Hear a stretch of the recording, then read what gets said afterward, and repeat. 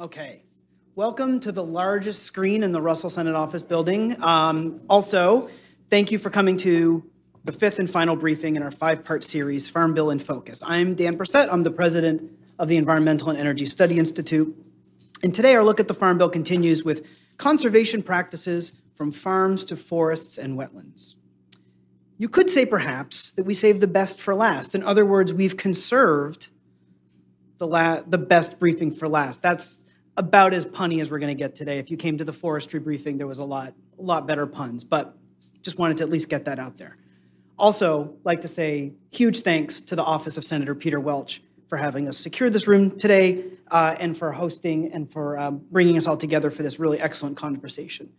EESI was founded in 1984 on a bipartisan basis by members of Congress to provide educational resources to policymakers about climate change topics. That means next year is our 40th anniversary, and we're still going strong. Briefings like this are probably the highest profile thing we do. We do a lot of briefings, and we cover lots of topics, even beyond Farm Bill topics. So while this is a five-part series about the Farm Bill, we've also recently covered Department of Energy's nuclear energy programs, Office of Energy Efficiency and Renewable Energy programs. We did a four-part Congressional Climate Camp series earlier this year. We looked at public polling about climate change. We talked about non-CO2 greenhouse gas emissions and other pollutants, the budget and appropriations process, so not just substance, also process. And then also the fourth briefing in that series was the implementation status of the Infrastructure Investment and Jobs Act and Inflation Reduction Act. This will be our last briefing for a little while, but we'll be back on July 18th on the 9th floor of the Hart Building for our Congressional Renewable Energy and Energy Efficiency Expo. That is going to be an all-star series of panels. We're also going to have a fun reception after the event. So I encourage everyone, if you haven't already, to sign up for that. And with everything we do, the best way to keep up and sign up for our programming and things like that is to subscribe to our bi-weekly newsletter, which is called Climate Change Solutions. And you can do that by visiting us visiting our website at www.eesi.org.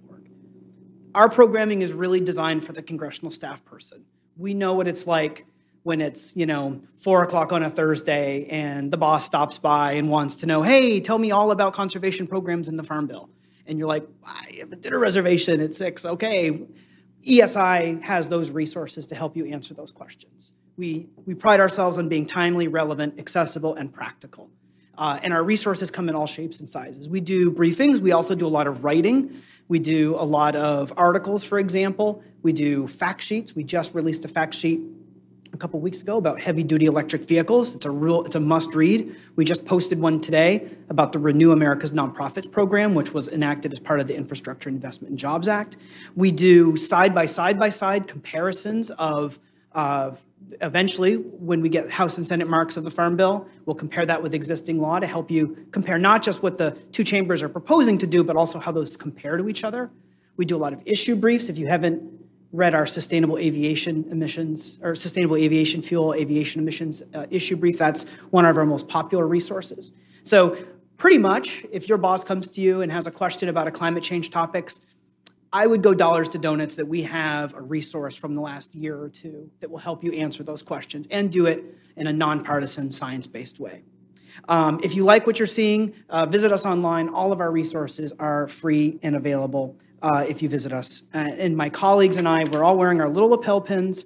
And so if you have questions that we don't, whether it's conservation topics or other things, catch up with me and Molly and Nicole and others. We'll all be hanging out after the briefing, and we'd love to get to know you and learn a little bit more about your interests and your boss's priorities. The conservation title of the Farm Bill is what brings us here today, and that's because it contains important programs and policies that help agricultural producers, forest managers, and rural communities take advantage of opportunities to reduce greenhouse gas emissions and build resilience to climate impacts. And that happens while also generating other benefits. For example, improved water and air quality, soil health, biodiversity, and jobs. Conservation of public, private, working, and non-working lands can take many forms, from regenerative agricultural practices to conservation easements. And our all-star panel today will help everyone understand what that looks like in practice and some things that you might be thinking about as House and Senate start to really get to work on putting pen to paper on the Farm Bill. But before we get to our panelists, we're joined today by two special guests via pre-recorded introductions. The first is Representative Nancy Mace Representative Mace represents the 1st District of South Carolina in the U.S. House of Representatives. She grew up in Goose Creek and earned accolades as one of the most fiscally conservative members of the South Carolina General Assembly and one of the most pro-conservation lawmakers in the state. Representative Mace was the first woman to graduate from the Citadel, which is the Military College of South Carolina, in 1999 and earned magna cum laude honors. She also started her own business and brings extensive experience in technology, public relations, and marketing, and commercial real estate to her service in the House. So my colleague Dano will get the video up and running, and we'll hear what Representative Mace has to say. Hey everyone, this is Congresswoman Nancy Mace from South Carolina's 1st Congressional District. Got a little South Carolina flag right there. I want to welcome everyone to the EESI briefing, where the convergence of energy and environment really are paramount to our nation's future. As a conservationist and as a conservative and as someone who represents the coast of South Carolina, I recognize how important it is in terms of energy efforts, green energy efforts, all of the above approach, protecting our environment. These things are so important to our way of life and our future. We appreciate your expertise, your knowledge, your subject matter, policy, ideas, etc. Our door is always open. We're willing to work with anyone who's willing to work with us on these issues that all of us in the room today care about. I wish I could join you, maybe next time. Thanks to Representative Mace for joining us and to her great staff for making her participation possible. That brings us to our second special guest, Representative Sharice Davids. Representative Davids represents the 3rd District of Kansas in the House. When she was sworn into the 116th Congress, Representative Davids became one of the first Native American women to serve in Congress. She studied at Johnson County Community College and the University of Missouri, Kansas City, before earning a law degree from Cornell Law School. And of special relevance to our briefing today, Representative Davids is a member of the House Agriculture Committee Subcommittee on Conservation, Research, and Biotechnology. Hi everyone, it's great to be with you today. Thanks to the Environmental and Energy Study Institute for inviting me to share a few words with you. For folks who I haven't met yet, my name is Sharice Davids and I represent Kansas's 3rd District in Congress. I also serve as a member on the House Agriculture Committee. Look, my understanding is this is the last conversation in the Farm Bill briefing series, and I hope this has been an informative time for you all. You know, that mindset of learning and listening is exactly the approach that I've taken over the past year to prepare for the upcoming Farm Bill reauthorization. I've had the chance to travel my district in Kansas on a Farm Bill listening tour, and I don't have enough time to mention all the fun and amazing stops, but some have included a meat and poultry farm, a co-op, a no-till farm, a small family-owned farm, a livestock auction, just so many things. And many of the agriculture professionals that I've spoken to mention the need for us to protect our lands so that future farmers and producers can support their businesses and families, as well as our economy for generations to come. And that includes combating climate change and extreme weather events like flooding and drought, which can devastate our agricultural community in Kansas and across the country. You know, conservation programs administered by the U.S. Department of Agriculture have proven instrumental in achieving this goal. This includes the Conservation Reserve Program and the Environmental Quality Incentives Program, which gives farmers and producers the tools to mitigate the effects of climate change in their communities and to ensure that they can continue to feed the world. You know, these programs empower agriculture professionals who know their land best. It empowers them to protect and care for it. And as a member of the subcommittee on conservation, research, and biotechnology, I'm glad that we can talk about the benefits of these programs and how we can continue improving them moving forward. You know, the conservation title has long enjoyed bipartisan support, and I'm really glad to share this space today with my colleague, Congresswoman Mace, as we work to ensure that programs that support farmers and protect our lands are funded adequately and managed effectively through the 2023 Farm Bill. So thank you again for your time, and I hope you enjoy the rest of today's session, and I'll look forward to talking to you all soon.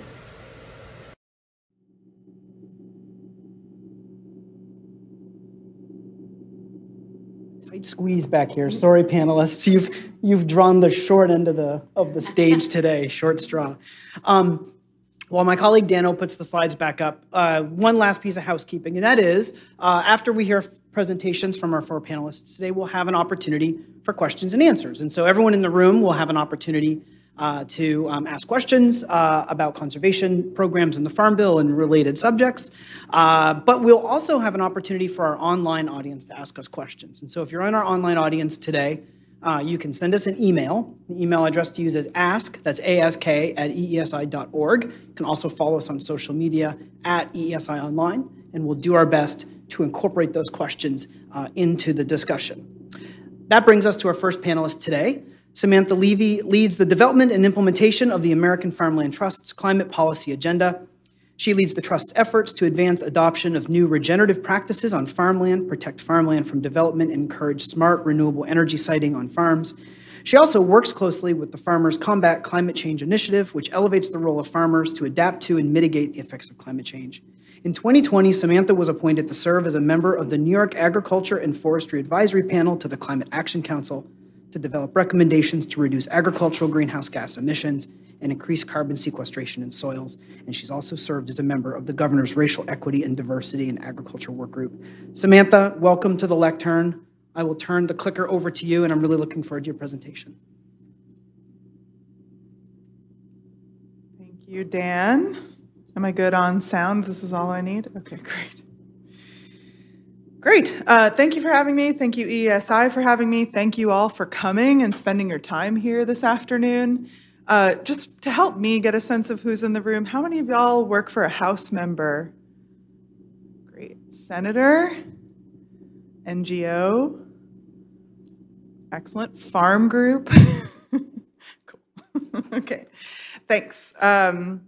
So Dan already did a great job of talking about what I work on. My portfolio covers soil health, conservation, solar siting, renewable energy siting on farms. So in case you're hearing about that from constituents, that's what I work on for our federal team, and I support our state and regional staff at AFT in doing so as well. For those who aren't familiar with American Farmland Trust, this is us. No farms, no food stickers. That represents our mission. Our mission is to save the land that sustains us. Please take a stack of stickers on your way out. I brought enough for everyone.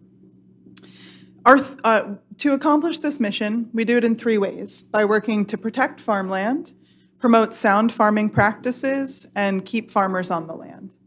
And we've got an office in DC. We have state and regional offices throughout the country, probably in many of the places that you represent. And we work directly with farmers and ranchers, and we also work on policy at the local, state, and federal level. We often say we work from kitchen table to Congress. And I'm part of a federal team of 5. Our Farm Bill work encompasses what I'll talk to you about today, but also the Agricultural Conservation Easement Program, land access for a new generation of farmers, business technical assistance, farm viability, and smart solar. And I left some resources on the front table about that. But like I said, I'm going to focus on sound farming practices, and I've been asked to give a 101, what they are, why they matter, and the programs that support them. And then I can't help myself talking about the Farm Bill, given where we are in the time of year. So first, what is soil health? How many folks are familiar with soil health definition practices? Great, well then I'm glad I included this slide. So the definition of soil health from the Natural Resources Conservation Service at USDA, or NRCS, is the ability of soil to function as a living ecosystem that supports plants, animals, and humans. And then here, this very large graphic from NRCS as well depicts the 4 principles that farmers and ranchers may follow to improve their soil health. So that's maximizing biodiversity. That can look like integrating animals into crop production or diversifying crop rotation, growing more crops. Reducing disturbance, so that can look like no-till, as Congresswoman Davids mentioned, or reduced tillage. Maximizing cover, like planting cover crops in the off-season in between cash crops. Maximizing living roots, like planting cover crops or planting perennials. So there's your Soil Health 101. Why does soil health matter? So many benefits from soil health to the farmers, to communities, and to the taxpayer as well. And I'll talk about each of these in turn. So top graphic you see here is from AFT's Soil Health Case Studies. ESI has resources which will link you to these on the website. We found that over time, investment in soil health practices can generate a 3-to-1 return on investment for producers. It can take a few years to find that benefit, that return on investment, but it's quite good, as you can see. There was also a 2021 study that showed under extreme drought conditions that a 1% increase in soil organic matter, which is a chief soil health indicator, can increase yields under those drought conditions by 33 bushels. So soil health practices promote resilience. How many of you are seeing more extreme weather across the country?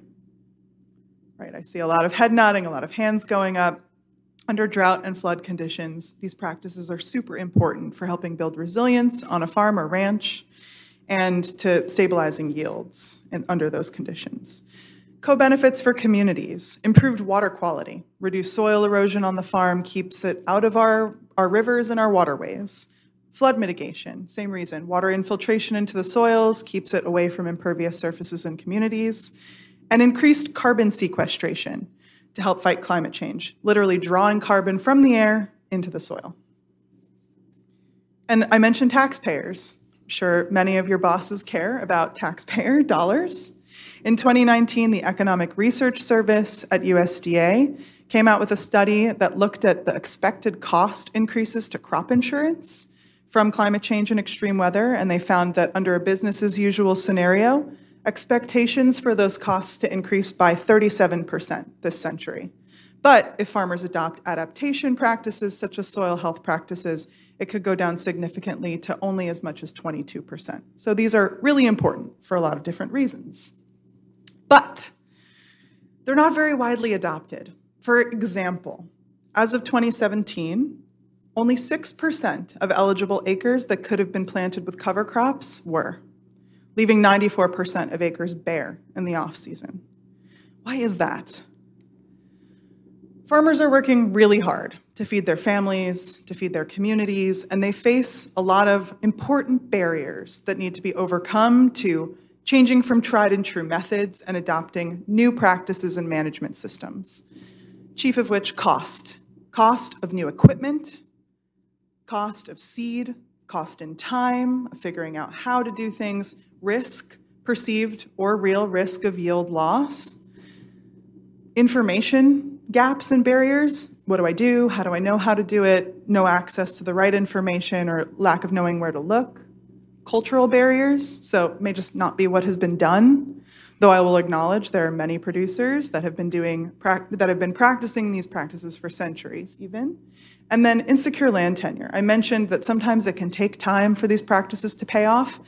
How many of you rent or have rented in your lives? You're less apt to invest in improvements if you're renting, right, versus if you're owning, because it's not going to really benefit you per se over the long term. And so insecure land tenure is important to address as well. What we're here to talk about today, there are programs that are out there to address so many of these barriers, and I'm going to talk about NRCS programs today. Conservation Reserve Program. This is administered by the Farm Service Agency, or FSA. This is a term retirement program that provides farmers with rental payments if they were to enter into a CRP contract for a length of time. The rest of these are administered by NRCS. So you've got the Environmental Quality Incentives Program, which invests in shorter-term contracts to address identified resource concerns on the farm. Then you've got the Conservation Stewardship Program, which is kind of like the next level, graduation, step 2. This invests in longer-term contracts, perhaps around 5 years, to invest in maintaining those practices and adding new enhancements. The ASEP program, Agricultural Conservation Easement Program, which my colleague Chris Coffin works on, invests in permanently protecting farmland. This also can help with farmland affordability and access. And then the Regional Conservation Partnership Program, which invests in regional or watershed scale projects that are proposed by RCPP folks who apply to the program to implement conservation on a regional scale, and maybe in more innovative ways. That's the ideal for the program. This pie chart gives you an idea of the funding relative funding for each of these programs in the last Farm Bill. So you can see CRP was about a third, and same with EQIP, about a third of all the funding that went to these programs, CSP about a quarter, and then a smaller share for RCPP and for ASEP. And for EQIP and CSP in particular, producers, to gain access to that financial assistance to overcome those cost barriers, they need to work with somebody who is qualified to provide them with technical assistance. So that could be an NRCS staff person, could be someone else that NRCS has entered into agreement with. AFT has some of those planners on staff, and they work with the producer directly to identify what are the resource concerns that you want to work on, what practices that NRCS supports funding for can we invest in, and then helps them find financial assistance for those. Hopefully everybody's clear on the 101. So back last year, AFT held Farm Bill workshops with farmers and ranchers across the country, with service providers, researchers, and others. And we learned a little bit about what's working really well and where we have opportunities for improvement for these programs. And so I've written a white paper with my colleagues, and we just released this last week. I have a few copies in writing here if folks want to grab them after, but also available from EESI by link. And at a very high level, these are locally led, locally implemented programs with well-vetted science-based standards. So if you want to practice no-till, there are science-based ways that they have identified for you to do that. But on the needs for improvement, they're highly oversubscribed, a lot more demand than funding available, and perhaps even more demand for technical assistance than agents available.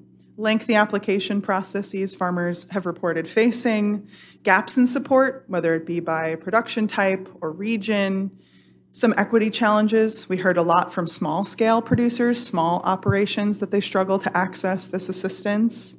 And there's some limited room to invest in innovation because they're supporting the really tried and true practices, with the exception of RCPP and conservation innovation grants within the EQIP program. For example, between 2010 and 2020, only 30% of EQIP applications were able to be funded, so less than a third.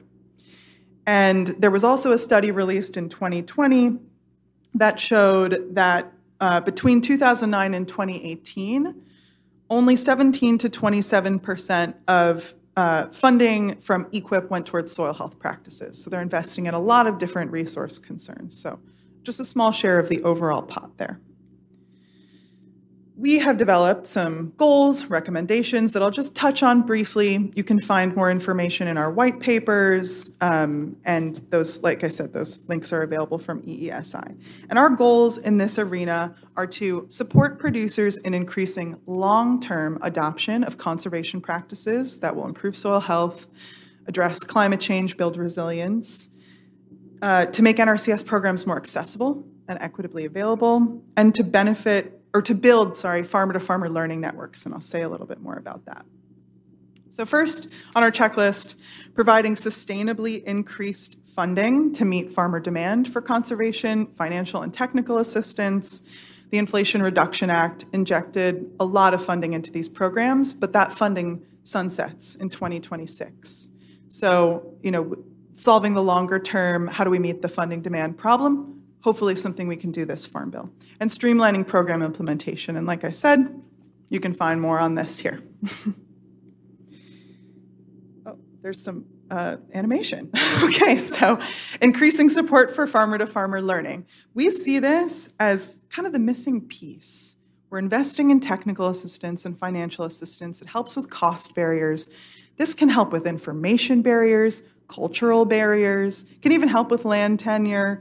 Farmer-to-farmer learning is so critical to this conversation. It really helps to overcome the adoption barriers by having someone with first-hand experience address perceived risks to yield and more that may prevent a farmer from trying a new practice. It's as much about what doesn't work as what does. This is already happening organically across the country, informally, formally in coffee shops, et cetera, in the field. According to a survey that we did in New England, over 50% of farmers that we surveyed we're learning about conservation from other farmers, and that's something we hear across the country. Ask any farmer or rancher, where do you learn about conservation? 9 times out of 10, first thing they'll say is another farmer. So we have a proposal to build this into the Farm Bill. There's more information on the front table, or I can provide it. Creating a program that provides matching funds for state and tribal soil health programs. So there are innovations happening. There are locally led programs being developed at the state level.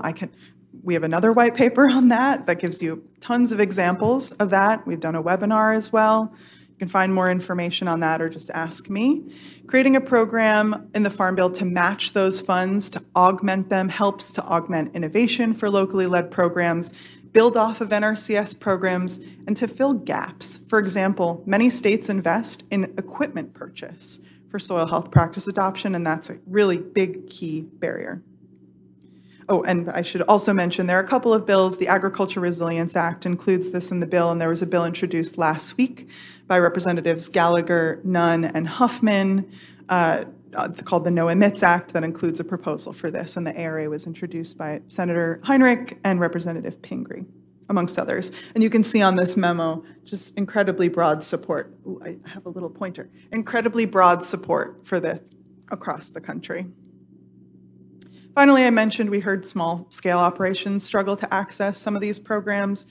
So we've been working with Senator Booker, Representatives, I'm sorry, I just lost my card, but I can remember, Representatives Strickland, Adams, and McGovern to introduce a bill which was introduced recently, the Office of Small Farms Establishment Act, that would basically look through USDA program policies and make sure that small-scale producers are able to access not just conservation programs, but all of the services that USDA provides.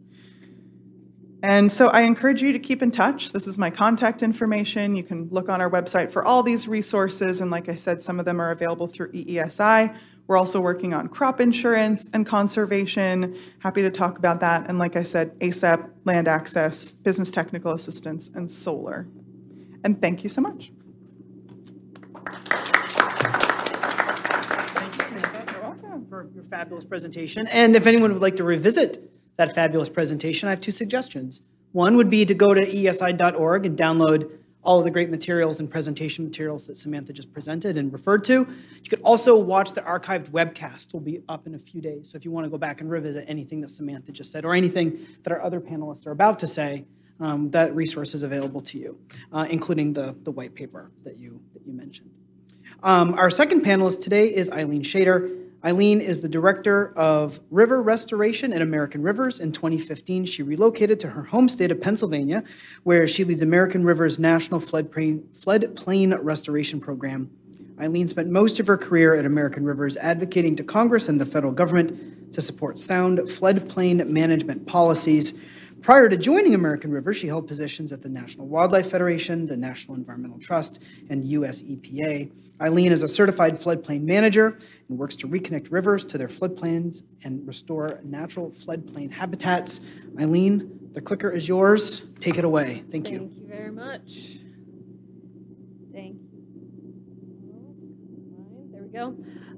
Thank you very much for having me, and really appreciate the opportunity to participate in this briefing and talk about the Farm Bill and conservation practices. So today I'm going to focus on a program that is technically an emergency protection program under the NRCS, but in reality is a conservation program and how it is applied. So. If you're not familiar with American Rivers, we are a premier national river conservation organization that works to protect wild rivers, restore damaged rivers, and conserve clean water for people and nature. And as Dan mentioned, I lead our National Floodplain Restoration Program, which is focused on working with partners and communities across the country to implement nature-based, equitable, and multi-benefit floodplain management programs and projects. So that can include anything from, we have staff working directly on the ground to reconnect rivers to their floodplains, restore natural habitat, to working at advancing state-level programs that support multi-benefit projects that both reduce flood risk and restore habitat for floodplain-dependent species. And working on federal policy initiatives like the Farm Bill and Water Resources Development Act and National Flood Insurance Program. But today we're going to talk about floodplain easements under the NRCS. My colleague, Olivia Dorothy, who lives in Illinois and leads our Mississippi River program, wasn't able to be here today, but she led the effort to produce a report on the multiple benefits of floodplain easements that looked at their use within the upper Midwest states, the upper Mississippi, and then assessed how floodplain easements are utilized and how some of the challenges with that program. So if you are, well, one thing I would say about if you're not familiar with the floodplain easement program, essentially it works where the NRCS will put, their voluntary program will put an easement on flood-prone land, agricultural land, and then the landowner enters an agreement with the NRCS to restore that land to more natural conditions. So we're restoring the hydrology so that the water is able to soak into the ground, restoring natural habitat and native vegetation in order to improve the capacity of that land to provide benefits to society. When we talk about floodplains, I know many people think about a floodplain as the 100-year as floodplain as defined by the National Flood Insurance Program and where you might need insurance. But for our purposes, we're talking about it more as an ecosystem or a landscape. So the land next to rivers and water bodies that gets flooded on a regular basis. And some people think that floodplains are interchangeable with wetlands. That's not quite correct. You can have wetlands on a floodplain, but not all floodplains are wetlands. Floodplains tend to have much more diverse ecosystems. There will be some standing water. There may be some side channels and streams. There may be some areas of high elevation with different kinds of trees and native vegetation. And one of the most amazing things about floodplains is that many of our wildlife and fish and birds are evolved to exist on a floodplain. Some part of their life cycle depends on access to a floodplain in order for them to thrive.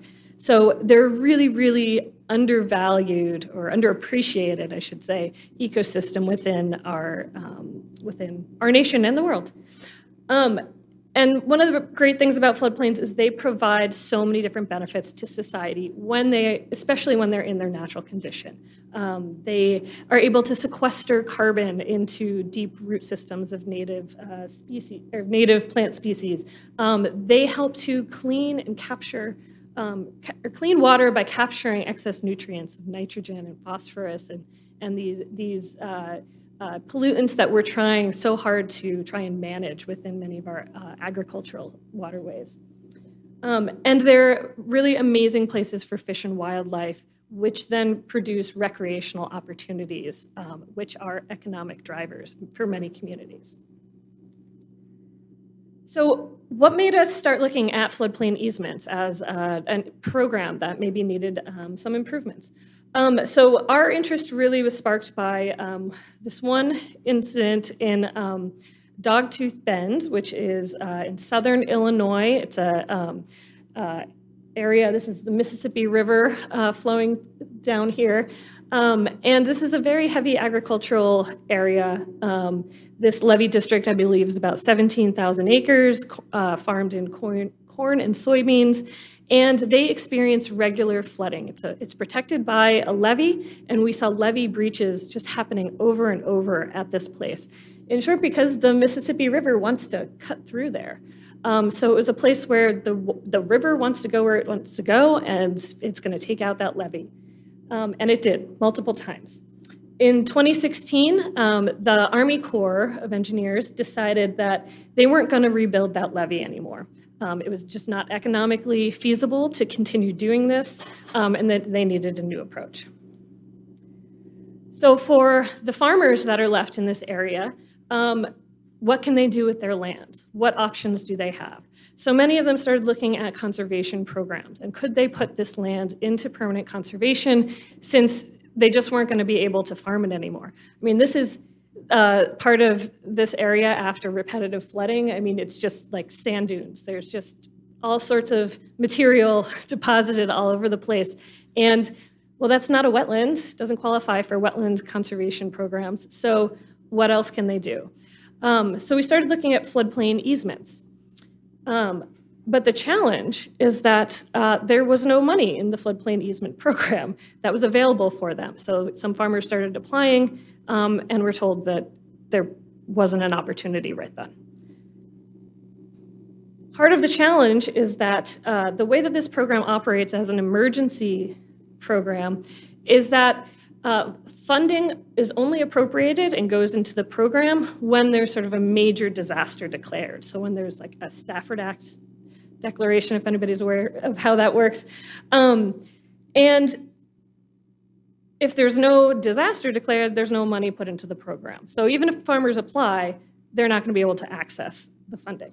When we looked at the upper Mississippi River states, we found that over the last decade, even though there was over 2,500 agricultural disasters, so in these rural areas, there was flooding disasters, only one time had there been funding allocated to the floodplain easement program.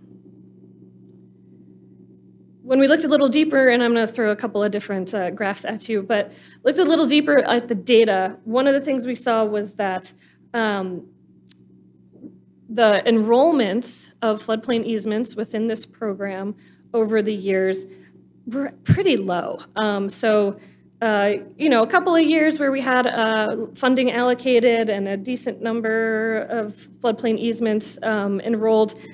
For the most part, I mean, we're looking at under 50 easements being implemented every year, and this is across the country for these numbers. When you compare that to the number of agricultural disasters that are declared in counties in agricultural areas, it's a very small amount of easements that are available in these areas that are being flooded, particularly ones that are flooded regularly. So one question that folks ask then is, well, if people aren't getting easements, is it because there's not demand? And that's not accurate. There's definite demand. When you look at the number of farmers that have applied to put their land into floodplain easements, there's a significant unmet demand. And this doesn't just apply to the upper Mississippi states. We've pulled some preliminary numbers from all states across the country, and these track that there's always a significant amount of applications and just not enough money and availability to go around. So there are just definitely a number of farmers around the country who these are farmers who just don't want to deal with their land flooding over and over and over. So we're talking about farmers that voluntarily want to put their land to a better use rather than just continue to farm and then get crop insurance payouts every couple of years. I can't see this one up here, but just a couple of other things, points I wanted to make is that flooding is continuing to increase. We all know this, getting more severe, and the costs associated with flooding and repetitive flooding continue to increase due to climate change. I think this is a point hopefully we're all well aware of. And when that happens, that also means that our payouts for things like crop insurance and the damages to crops is going to continue to increase as the years move on. Within the upper Mississippi River, we've seen that the producers are particularly hit by flooding. We're talking damages and payouts in the billions of dollars for many of our most heavily agricultural states. And this then applies to the cost to taxpayers across the nation in terms of how much is being paid out in crop insurance and in the funding for responding to floods and responding to disasters every year. But when we're talking about the floodplain easement program, it's not just about cost, although that's certainly one reason to be interested in this. For American Rivers, we are, of course, interested in conserving and restoring more natural floodplains for those benefits that can provide to society. So just a couple to touch on. Wetlands in particular are incredibly effective at helping to store water, convey floodwaters, slow down how the water is moving through a watershed. The more wetlands you have within a watershed, the slower your floodwaters will move downstream, and it will help reduce the damages to communities and to infrastructure downstream. I mentioned nutrient pollution before. Many of our conservation programs don't count floodplain restoration as a best management practice, even though much of the scientific literature demonstrates that they do an incredible job at capturing nitrogen and phosphorus and helping us reduce our or improve our water quality. And the orange ones up there is floodplain restoration compared to many of the other best management practices. And then I mentioned before floodplains as being really key in helping with biodiversity and restoring and protecting some of our most vulnerable species. I mentioned before that some of our species are really floodplain dependent. When there's some really amazing research that's been done where many endangered fish spend part of their life on a floodplain at key times, and that's really important because it's slower water. It's much more. There's more food. There's much more shelter, and that can help them to grow faster and thrive. And having access to floodplains within our watersheds, where we have a lot of endangered species, can be really important aspect to help with that recovery of those different species. So one of the things that American Rivers has been doing is talking with different offices about the opportunities to try and enhance the use of the floodplain easements program. A couple of key areas where we see an opportunity. One is to figure out how to get this program funded on an annual basis. So it's not going to be just dependent on having Congress allocate funding when there's a major disaster declared. We need to get money into this program annually so that it's available when farmers need it. Second would be making sure that farmers have an opportunity every year to enroll. As we've seen, there's unmet need and opportunity to have the farmers that need it in any particular year be able to access and apply. Can help us help them address their needs of how they need to manage their land. And a third idea is to really be able to focus on some of the most repetitive flooded properties. So the ones that are experiencing some of the most repetitive payouts in crop insurance or experiencing the most investment in terms of emergency response funding. Those are easy opportunities to be able to adapt to climate change and ensure that we are investing our funds appropriately while having an opportunity to protect and restore the land around them. So that is about it. I have our reports that we published on this. We have some copies out on the front desk, and we're happy to take any questions. Thank you.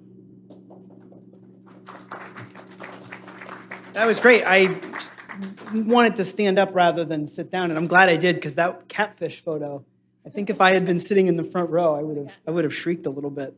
That's a big catfish photo.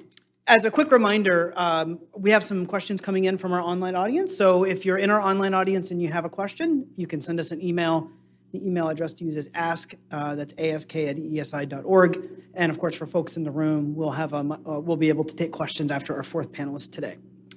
Our third panelist, however, is Paula Yvette Bonilla Carrero.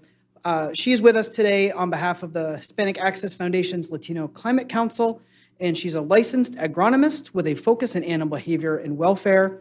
She explores the socioeconomic limitations to achieving food security and how those issues can be addressed through community engagement, agriculture extension programs, and education. Thank you so much for joining us today. I'm looking forward to your presentation. Hello to all, and thank you for being here today. My name is Paola Bonilla Carrero. As I mentioned, I'm an agronomist, an animal scientist, and an educator from Aguadilla, Puerto Rico. My areas of interest are integrating social equity, food accessibility, and creating agriculture engagement and extension by creating better connection with the farmers and producers and the communities they serve. Wait, let me put my presentation real quick. Perfect, awesome. So I have been a part of academia, and I have also engaged in public policy. But most importantly, I've been working in the field as an agronomist, both in areas of the DMV and in Puerto Rico.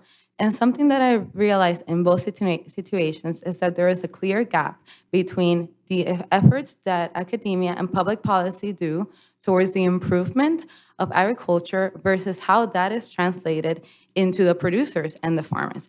It is crucial to reduce these gaps and visibilize the issues that these producers and farmers point forward, because at the end of the day, thanks to them, we have food on our table. So that's what I'm going to be talking about today. I'm going to be focusing on productions and farm agroecological projects in Puerto Rico and how they have implemented conservation practices. Before I begin, I want to thank all the farmers and producers who took the time to have these conversations with me, as well as team members of the USDA, Caribbean Climate Hub, and the Institute of Agroecology. Thanks to them, I have this presentation. So, there is no clear definition of agroecology, but rather a set of disciplines and knowledge and how they're integrated. Agroecology takes ecological concepts and applies them into farming. It is a global movement that emphasizes ancestral and campesino knowledge, and it's honored and applied. And it breaks away from the industrialized paradigm where there's a hierarchy of who the experts are. It's basically a multifactorial approach and inclusive approach to the way we produce food. Agroecology prioritizes long-term economic viability by ensuring that all parts of the economic production of food is considered, whether it's marketing, technology, distribution, and accessibility. It also prioritizes conservation by protecting and regenerating our natural resources. It looks for technical ways to use our energy more practically, and also it tries to stem away from external inputs. Agroecology centers around social equity because it promotes dignified salaries for the workers. It centers and uplifts previously marginalized communities like Black, Indigenous people of color who are farmers and producers, and aims towards food sovereignty, which is not the same as food security. Food sovereignty is a fundamental right for everybody to have accurate, adequate, culturally appropriate, affordable, and healthy food. And it centers the people as the decision makers for their agricultural systems and their food. I'm sorry, I move a lot, so I'm gonna try to work on that. So there are multiple conservation practices. I cannot name all of them. So I'm gonna focus on the ones that the farms that I will be talking about focuses. So agroecology mimics natural ecosystems, and that way they have more resilient and diverse systems. They diversify the crops by adding local native plants and cover crops, which usually are deep-rooted perennials that provide structure, integrity, and nutrients to the soil. By diversifying these crops, they build stronger lands that differentiate from monocropping, the thing that we usually see in industrial agriculture. And monocropping makes plants vulnerable and more dependent on external inputs like herbicides, plaguicides, and synthetic fertilizer. Contrast to industrial agriculture, agroecology uses organic matter as a natural fertilizer of the soil. Adequate water management is crucial for agroecology as we are facing a very real water crisis. It focuses on reducing water waste, reducing soil erosion, and also preparing the land for inclement weathers, like mentioned before, of floods and droughts. And lastly, the reintegration of livestock is crucial for agroecology, given that we do need to follow the thought of more crops, less land, more outputs, less land. So now I'm going to take the opportunity and talk and highlight some of the projects that are happening in Puerto Rico. These projects are usually small scale and family projects, so I want to point that out as well.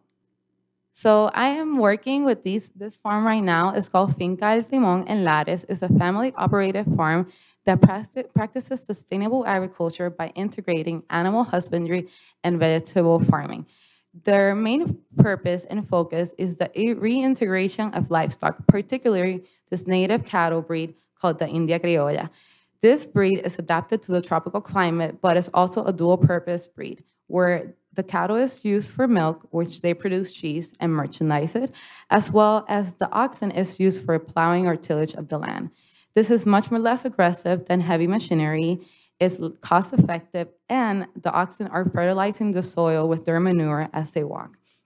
So other than this cattle breed, they also integrate a variety of crops. They do graze rotations so the land doesn't saturate. They do conscious tree clearing to promote native trees and practice silvopasture. They also have other types of husbandry like cattle, like goats, chickens, and turkeys. And they're also part of the making of compost, which then they in fact use from crop harvesting. So it's a cyclical practice that they do. And their mission is to protect this cattle breed, promote the oxen plowing, which is a cultural practice that has been lost, and stem away from heavy machinery use. This other farm is called Finca Plenitud in Las Marias. It's a nonprofit educational project. They have multiple conservation practices from permaculture to bioconstruction, but they have a really smart water management system because they're in the mountainous area. And we know that mountainous area, when there's heavy rainfall, water falls with a lot of energy. So they follow the swale and barns approach as well as contour farming. A swale is basically a grassline depression that allows the water to pass through and dissipates its energy, and it prevents runoff when there's heavy rain. The barns are land earth walls that are close to the ditch, and they're in charge of retaining that water and allowing it to infiltrate the soil. This, in addition to contour farming, which is basically preparing terrace or plowing the land in a way that follows the natural landscape and slopes. This reduces erosion. It makes it easier to work in the land because you're following the landscape. And integrated is a passive water management tool that should be implemented in many other places that have the issue with droughts and flooding. So now I'm going to mention other farms that are specifically benefiting from the USDA conservation programs. So this Las Fincas in Rio Grande is a woman-owned agribusiness that is focused on the raising of cattle for meat. When they first acquired their land, it wasn't prepared for agriculture. But thankfully to the USDA NRCA conservation program, they have had the opportunity to begin the efforts to reach their goals. Some of the things, this is some of them, they received a couple of them, but some of them was the tree shrub site propagation program that allowed them to start planting trees to create shade and reduce heat stress in animals. Prescribed grazing, which basically is harvesting and maintaining healthy pastures while maintaining healthy soils, and you do that while having grazing animals. Forage and biomass planting to improve pasture quality. The pasture that they had low palatability and low nutritional value. So they're trying to add native pastures that are better for the animals. Their beef production is a niche market in Puerto Rico, and they center in the protection of natural resources and focusing on animal well-being and creating good quality meat. So it's important to promote conscious agroecological animal production, not only crop production, because we need to eat, right? So the last one I'm going to talk about is the Proyecto Agroecológico El Josco Bravo in Toa Alta. They're pioneers in Puerto Rico for agroecological farming and education. They basically do all the practices that I mentioned before, but most importantly, they have been classified as prime farmland by the NRCS program due to its soils with high fertility and excellent agroecological output. Less than 5% of the world have this classification. And I have to remind you how small Puerto Rico is, so that's really impressive. So the conservation and protection of this soil is crucial. They also produce over 21,000 pounds of food in 2021 in just a 3-acre land. So they serve as proof that sustainable agroecology can feed communities, and it's done in a really small space, so the opportunities are endless. They also offer a agroecological promoter course, which I'm taking right now, which is an intensive theoretical and practical course that teaches all audience how to start a vegetable garden from scratch, the principles of agroecology, and the students work in different farms around the area.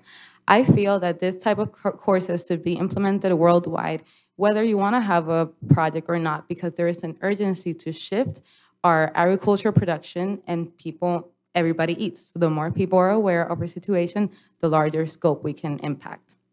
They've also benefited from NRCS conservation program. Although their farm, as you can see, is open, we do have variations in weather in Puerto Rico. We have an intense dry season and an intense rainy season. In rainy season, it's hard to produce. We have incidents of mold and plagues, and it just is hard to maintain. So thanks to the High Tuna initiative, they were able to create a shaded structure with a waterproof roof that allowed for stabilities in the crops and allowed for them to be able to produce even more types of crops that do not depend on the actual season, while still practicing agroecological practices. So, like everything, there are challenges. I'm first going to talk about the challenges in Puerto Rico and then talk about challenges in general. So we are currently going through a land access and land tenure crisis, like Sam mentioned. It is gentrification and displacement have spiked the prices of land, making it really inaccessible for the Puerto Ricans that live in the island. It is not feasible for everybody to put out a loan to buy a land because a farm is a high-risk investment.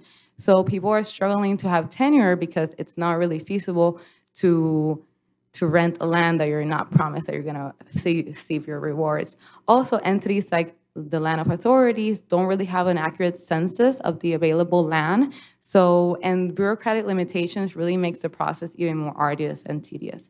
Secondly, and what we've been struggling for centuries, are austerity measures like the Jones Act, which really limits the scope from which producers can compete in the market when we have second-class, lower-quality imported food in the supermarket that will not ever be able to compete with good quality organic produce that the formal agricultures are doing.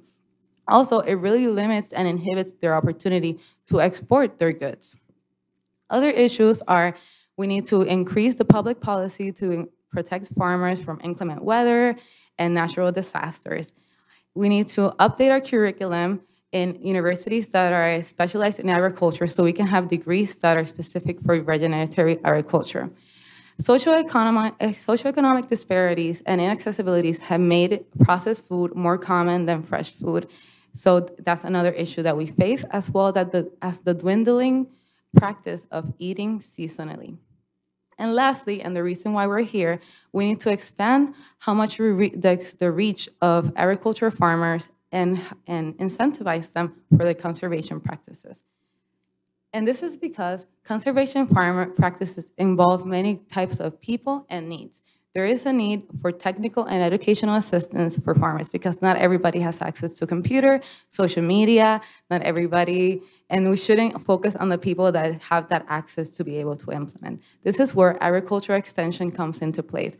We need to focus on small-scale regional production.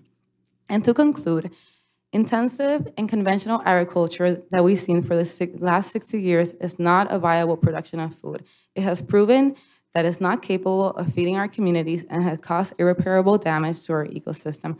Now more than ever, we need to uplift the communities and the farmers that are feeding our communities, are working against food insecurity and food deserts while regenerating our natural resources. Agroecology is not an idea, it is not a concept. It is an applicable and effective practice that can protect our natural resources and feed our world. Thank you.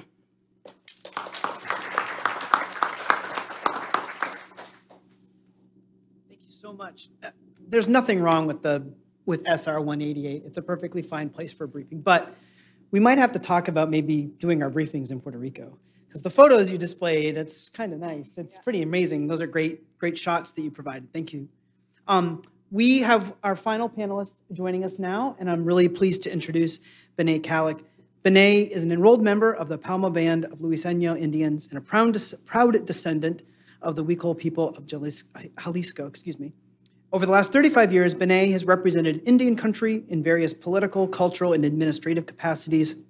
She has served as the repatriation chair since the age of 21, and her life's work is to preserve the culture and traditions of her people. Through her various roles, Bené interacts with the youth, culture, public, and political relations of her tribe. She has established and served as board chair and president of Onopo Strategies, a multifaceted consultancy and holding company with capabilities in economic development, technology procurement, distribution, business strategy, marketing, and environmental and agricultural management. And for people who joined us a couple weeks ago at the Rural Development Briefing, Bené also introduced us to Dwayne, who stole the show along with Aaliyah and our other panelists. So thanks very much for that as well. Bené, welcome to the lectern. I'm looking forward to your presentation. Yeah, I'll go first. Right.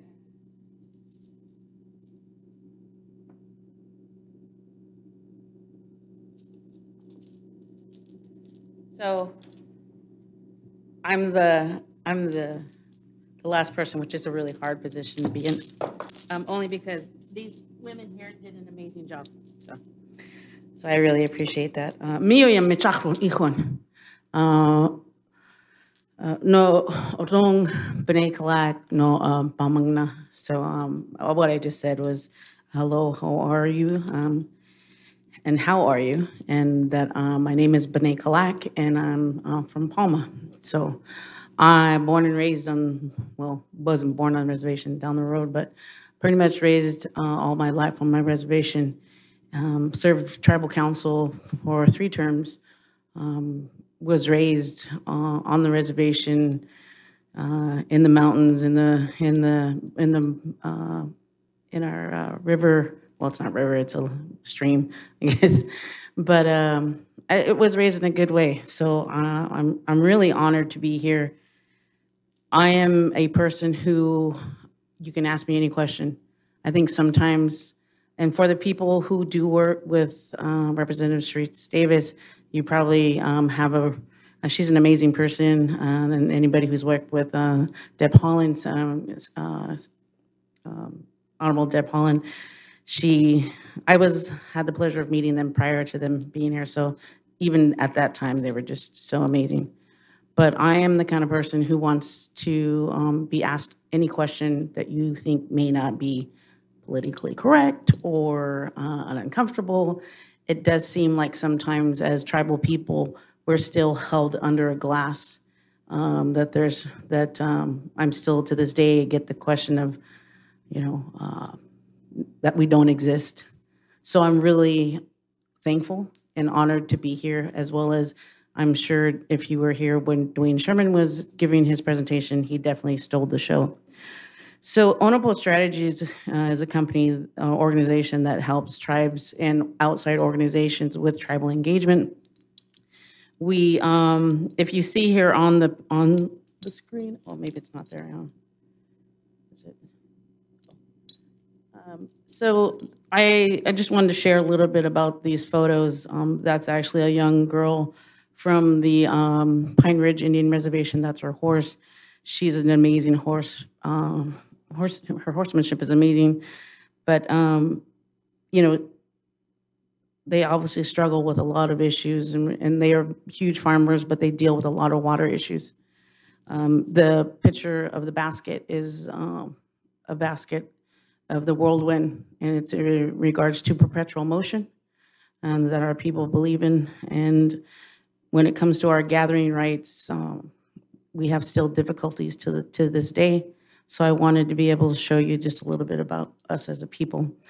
I'm going to stay pretty close to my time, I think. And just FYI, being on tribal council, and I'm sure this is the way for you guys as well, we're always ensured, or when we provide a presentation or someone provides a presentation to us, it's direct. Here's the information. Although I'm a little jealous because there were some really great pictures. I was like, man, I should have added more pictures, but I did not. I'm actually stepping back a little bit. Onapole Strategies also, we are the ambassadors of the nation of Hawaii. The nation of Hawaii is out of Oahu, out of Manolo. Obviously, there's a lot of people for the nation of Hawaii, but this specific group is responsible for reestablishing the Rapuno, and they are total sovereign. So if you want more information on that, I can share that as well. So what I wanted to do is kind of take you back, because I always want to make sure that people understand the beginning. In order for you to learn how to walk, you had to start at the beginning. In order to learn, you had to start at the beginning. So that's extremely important for me. And it is amazing that a lot of people, in regards to when they talk about manifest destiny, that's actually one of the first things that we as tribal people learn about manifest destiny. Not too many people really understand the definition to that. My young daughter, my son, and my nieces and nephews understand manifest destiny. And I won't go into the definitions, and please, if you guys get a chance, you'll really grasp a concept about our tribal people if you understand the different eras that had gone through.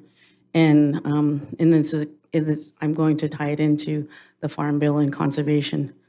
So quickly after Manifest Destiny, there's Discovery and Conquest, Treaty Making. I don't have to read them to you, but the Removal and Relocation Act, that has a really huge effect on us in regards to taking action in farming. Because when you remove a people from a land and then you put them on a smaller one, they then have to create another way to address or feed their families. And then we have a cultural tie.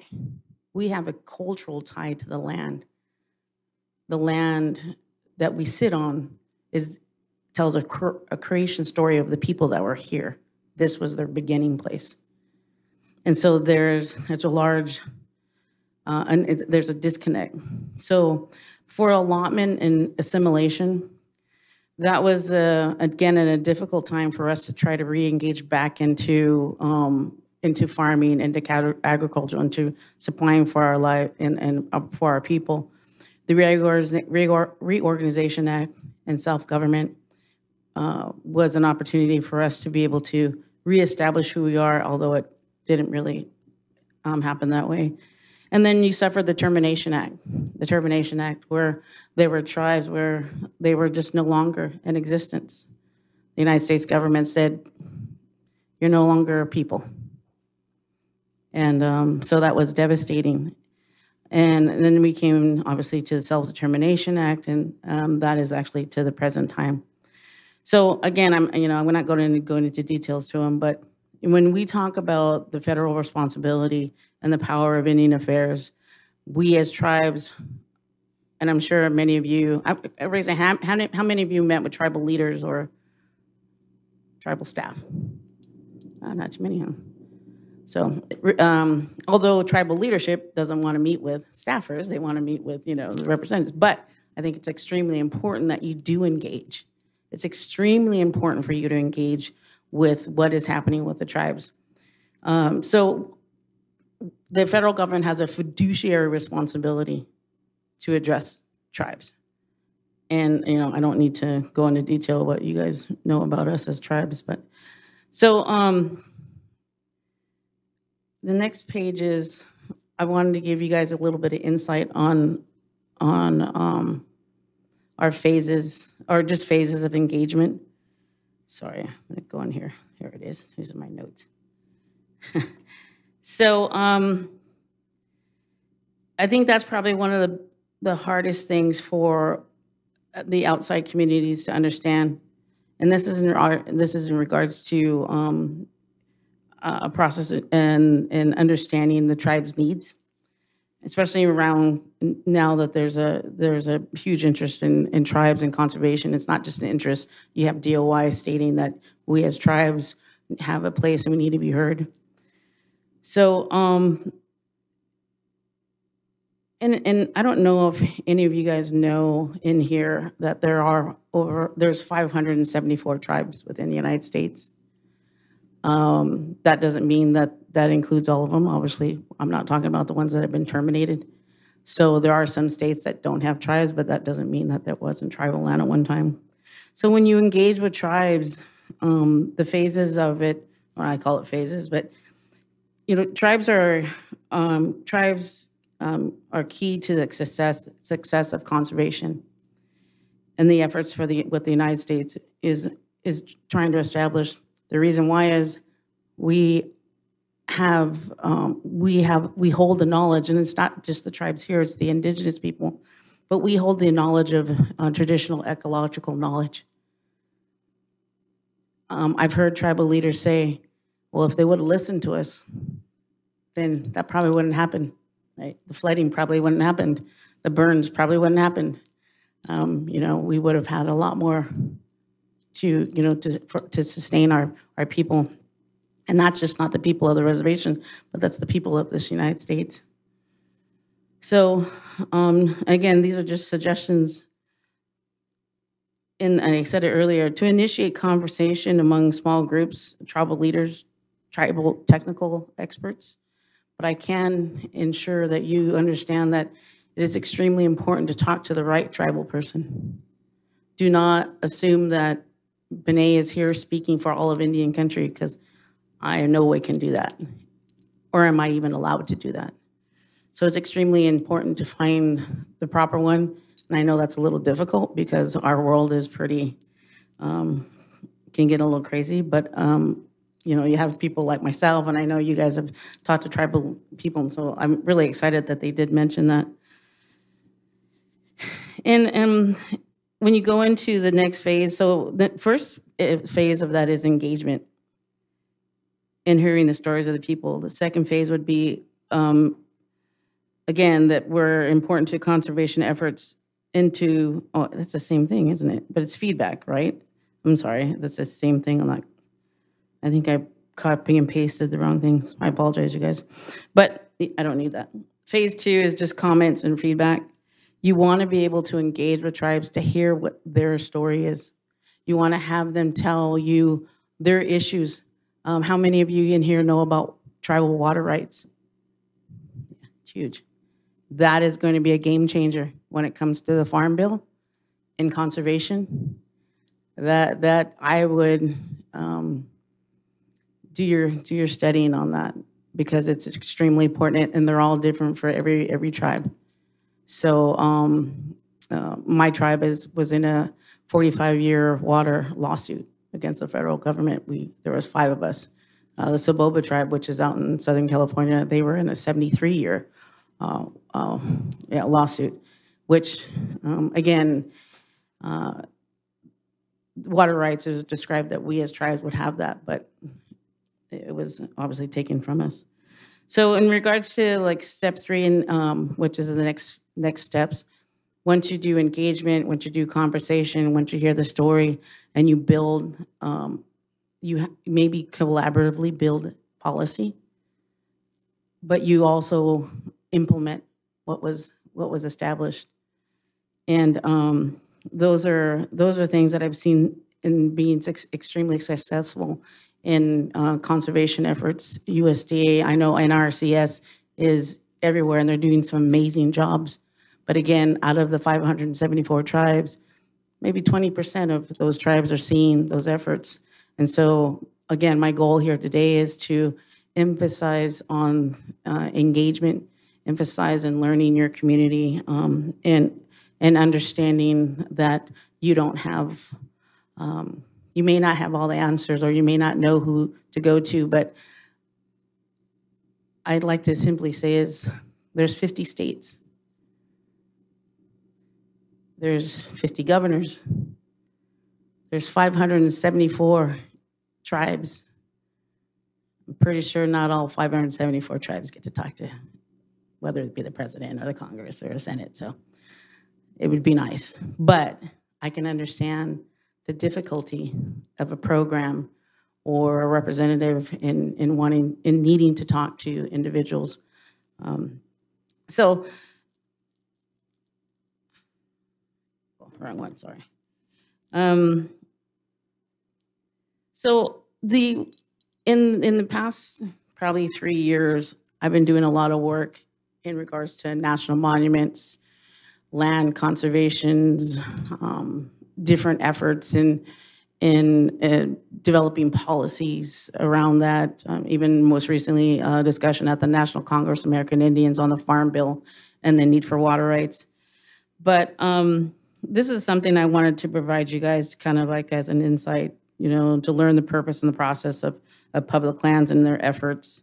That's what should be either conveyed to the tribes or having an understanding of what the tribes are, how they're looking at it.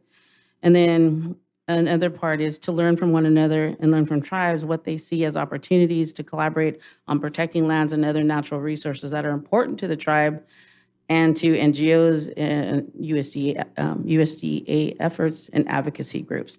And I mention that because as just most recently, when you talk about water rights and then you talk about lack of access of fishing or any foods, one of the things that I think Sam had brought it up was, it was Elaine. Elaine, is that correct? Eileen, excuse me. Was talking about floodplains. So, and this is, again, I'm just going to give you guys examples because it does affect all of us in different ways. The Lac Vieux Desir tribe was from Upper Michigan. They are affected by the damming of some of their lakes, and they now lack wild rice, which was a main source of food for their people. They now lack walleye, a main source of food for their people. And like every culture, food, the land, the animals ties into our lives. They're also suffering from being shot at by simply fishing off of their traditional lands. It may not be their land, but they have the rights. And so they're dealing with that in 2023. Amazing. But it happens. So extremely important to hear the issues that tribes are dealing with when it comes to, again, the issues that are happening. So to emphasize, the next one is to emphasize on the significance of tribal involvement going forward in conservation efforts and to convey ways tribes can be involved and stay connected. That's extremely important because as tribes are governing the rest of their people's lives, they now have to address this new thing that's coming about. And most of tribes, well, not most tribes, you have different levels of tribes, right? Not all tribes have this large budget, or not all tribes have this extensive structure of government. Not all tribes have the technical assistance or the funding, to do those type of things. There are some tribes that are only 12 members. There's some tribes that are 75,000 members. And so they're so diverse. So, and again, and one of the things I think it's extremely important is, in strengthening tribal engagement and consultation and capacity building, implementation, and process to ensure that whether it be conservation efforts or in regards to the Farm Bill, as well as efforts are responsive and engaging with tribal communities. Engagement is key. So what should tribes expect to engage with? And this is not just with NGO and conservationists, but also USDA communities in groups is helping shape the planning process and be used to develop the management plans for conservation efforts. Tribes historically have policies and laws written for them, and then it's put in front of them and say, here you go, tribe. I wrote this for you. Now you have to abide by it. It is extremely important to have the tribes at the table to be able to develop those policies. And tribes will collaborate with others because obviously you guys are doing it. And we obviously need to talk because I'm totally going to send your name out to everybody I know. So it's extremely important because talking to a lot of tribes that I work with, that's the last thing they want is not to be involved in a policy that's supposed to oversee any lands or traditional lands that they're addressing or concerns. And then one final thing is, as we start to work on these policies and plans, the burden, or maybe it's a conservation effort, the burden now lays on the tribe's shoulders. Where is the funding going to come from when the tribes are asked to even review a document? Maybe they don't have legal counsel to even do that. So that is something that has to be really considered. Is you may be expecting the tribe to have a seat at the table, but where's the funding and the expectation coming from? And does the tribe have that capacity? So tribes need assistance in funding, technical assistance, training, and capacity building to address the asks of either NGOs, conservationists, goals and efforts. It's extremely important. I've asked a couple of different people and told them that was coming. And the biggest thing they said is, if you're going to talk to the staffers, ensure that they understand to carry the message that funding is extremely important, and capacity, and to understand the structure of the individual tribe that you're working with or the individual community. So, how am I on time? Because you can cut me off anytime. So I wanted to share this, and so we were extremely honored when Representative Deb Haaland and Secretary Deb Haaland was placed at the Bureau of Indian Affairs. So the comment that she says is, our communities deserve fresh air to breathe, clean water to drink, and a livable planet. But right now, inaction on climate change is putting everything at risk, particularly in communities of color.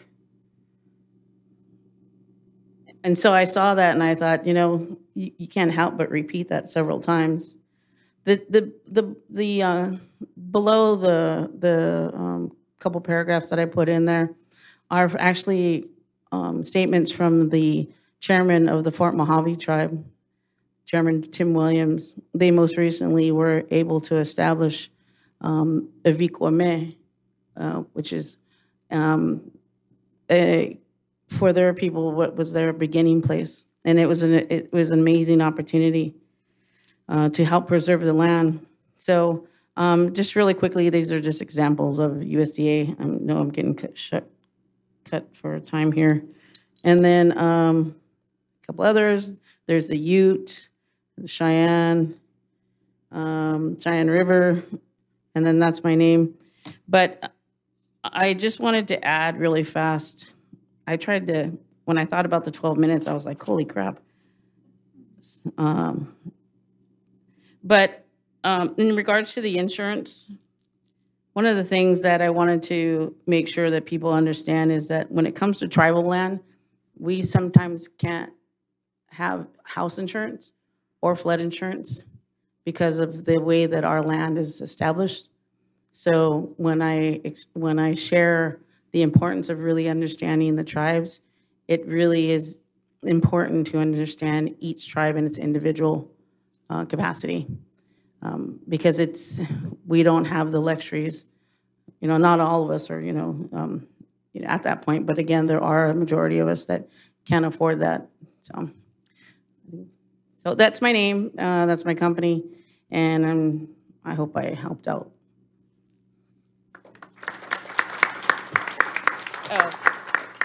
And I was going to say, and this is the book that I read all the time, American Indian, American Justice. It's by Vine Deloria. He writes a lot of great books on All right. We have maybe time for one or two quick questions from the audience, if there is one. I'm not sure if there is, but we are at time, unfortunately. I think since it's been a little while since we've heard Samantha and Eileen, especially since you were our first two panelists, let's wrap up with a quick lightning round question before we end for the afternoon. And that lightning round question is, we've covered a lot of ground today. I suspect there are lots of things we could suggest to improve when it comes to conservation programs. But if you could change one thing with existing programs to promote conservation, what would that one thing be? Samantha, we'll start with you and then we'll go down the line. And really interested in what you have to say. Can y'all hear me? Great. Okay. Thanks again for all the time today. Thank you to ESI for having us. I would say, especially after hearing my colleagues speak, there's a lot of information in the white paper. Hope y'all grab a copy, read it. But our proposal to support farmer-to-farmer learning seems most relevant, especially to be moving outside of the sort of existing technical assistance, really science-based strategies, and to provide some capacity building for communities that are historically marginalized from accessing those programs. So I would say building up more farmer-to-farmer engagement and learning, providing funding for those purposes, and capacity building. That would be my number one thing.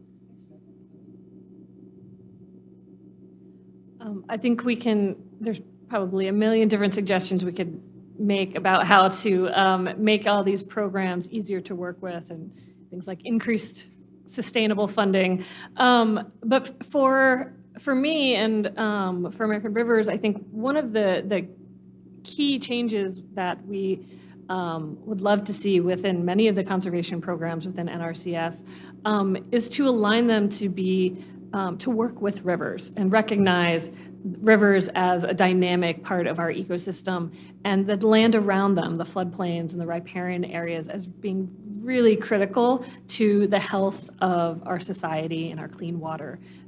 So doing things like enhancing the floodplain easement program and improving that, and making sure that all of our other conservation programs work with rivers and help to protect and restore them as the valuable ecosystems that they are.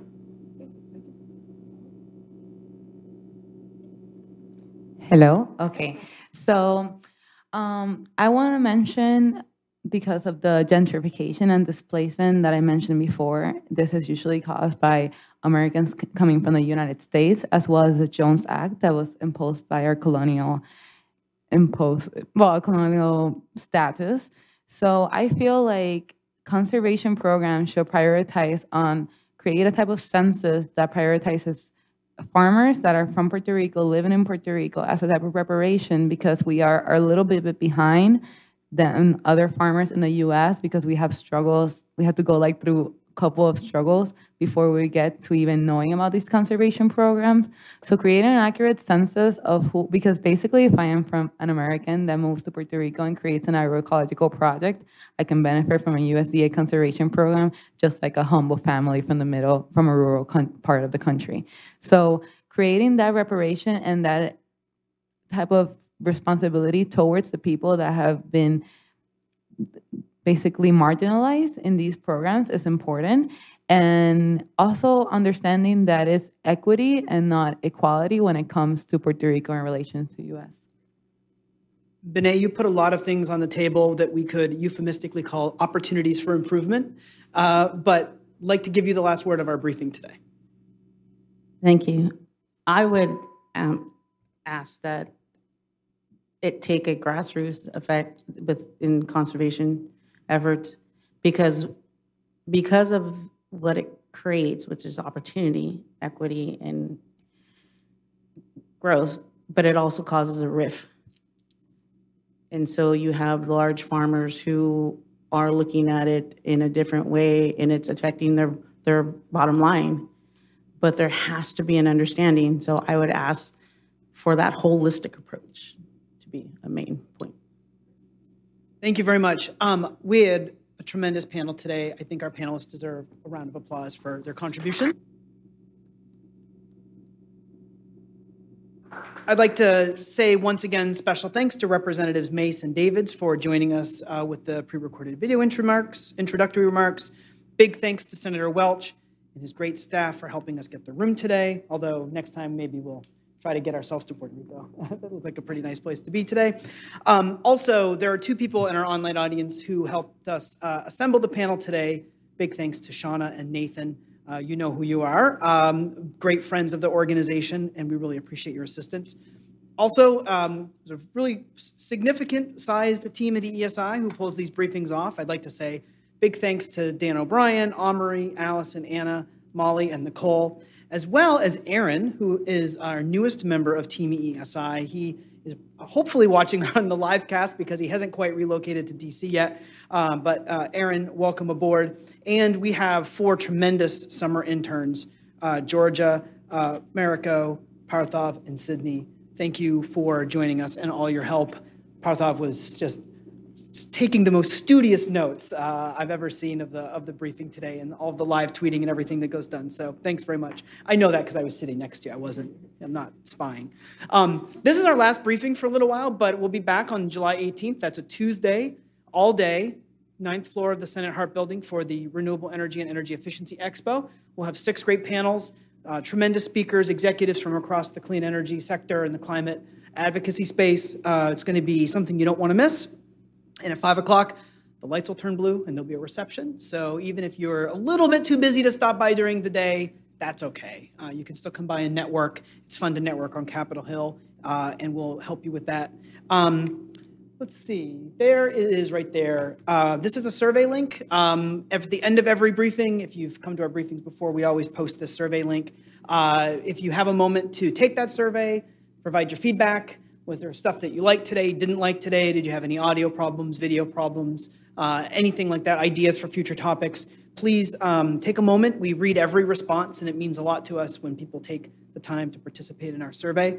We'll go ahead and wrap. Sorry for going a few minutes over, but really, really great panel today. Learned a ton about conservation programs in the Farm Bill, and can't wait to keep learning about all sorts of great stuff when we get to the Expo. And when we get back after Labor Day, we've got a really excellent slate of congressional programming that will get underway. So hope everyone has a great rest of your Wednesday, and we'll see you on July 18th, hopefully, for the Clean Energy and Energy Efficiency Expo. Thanks.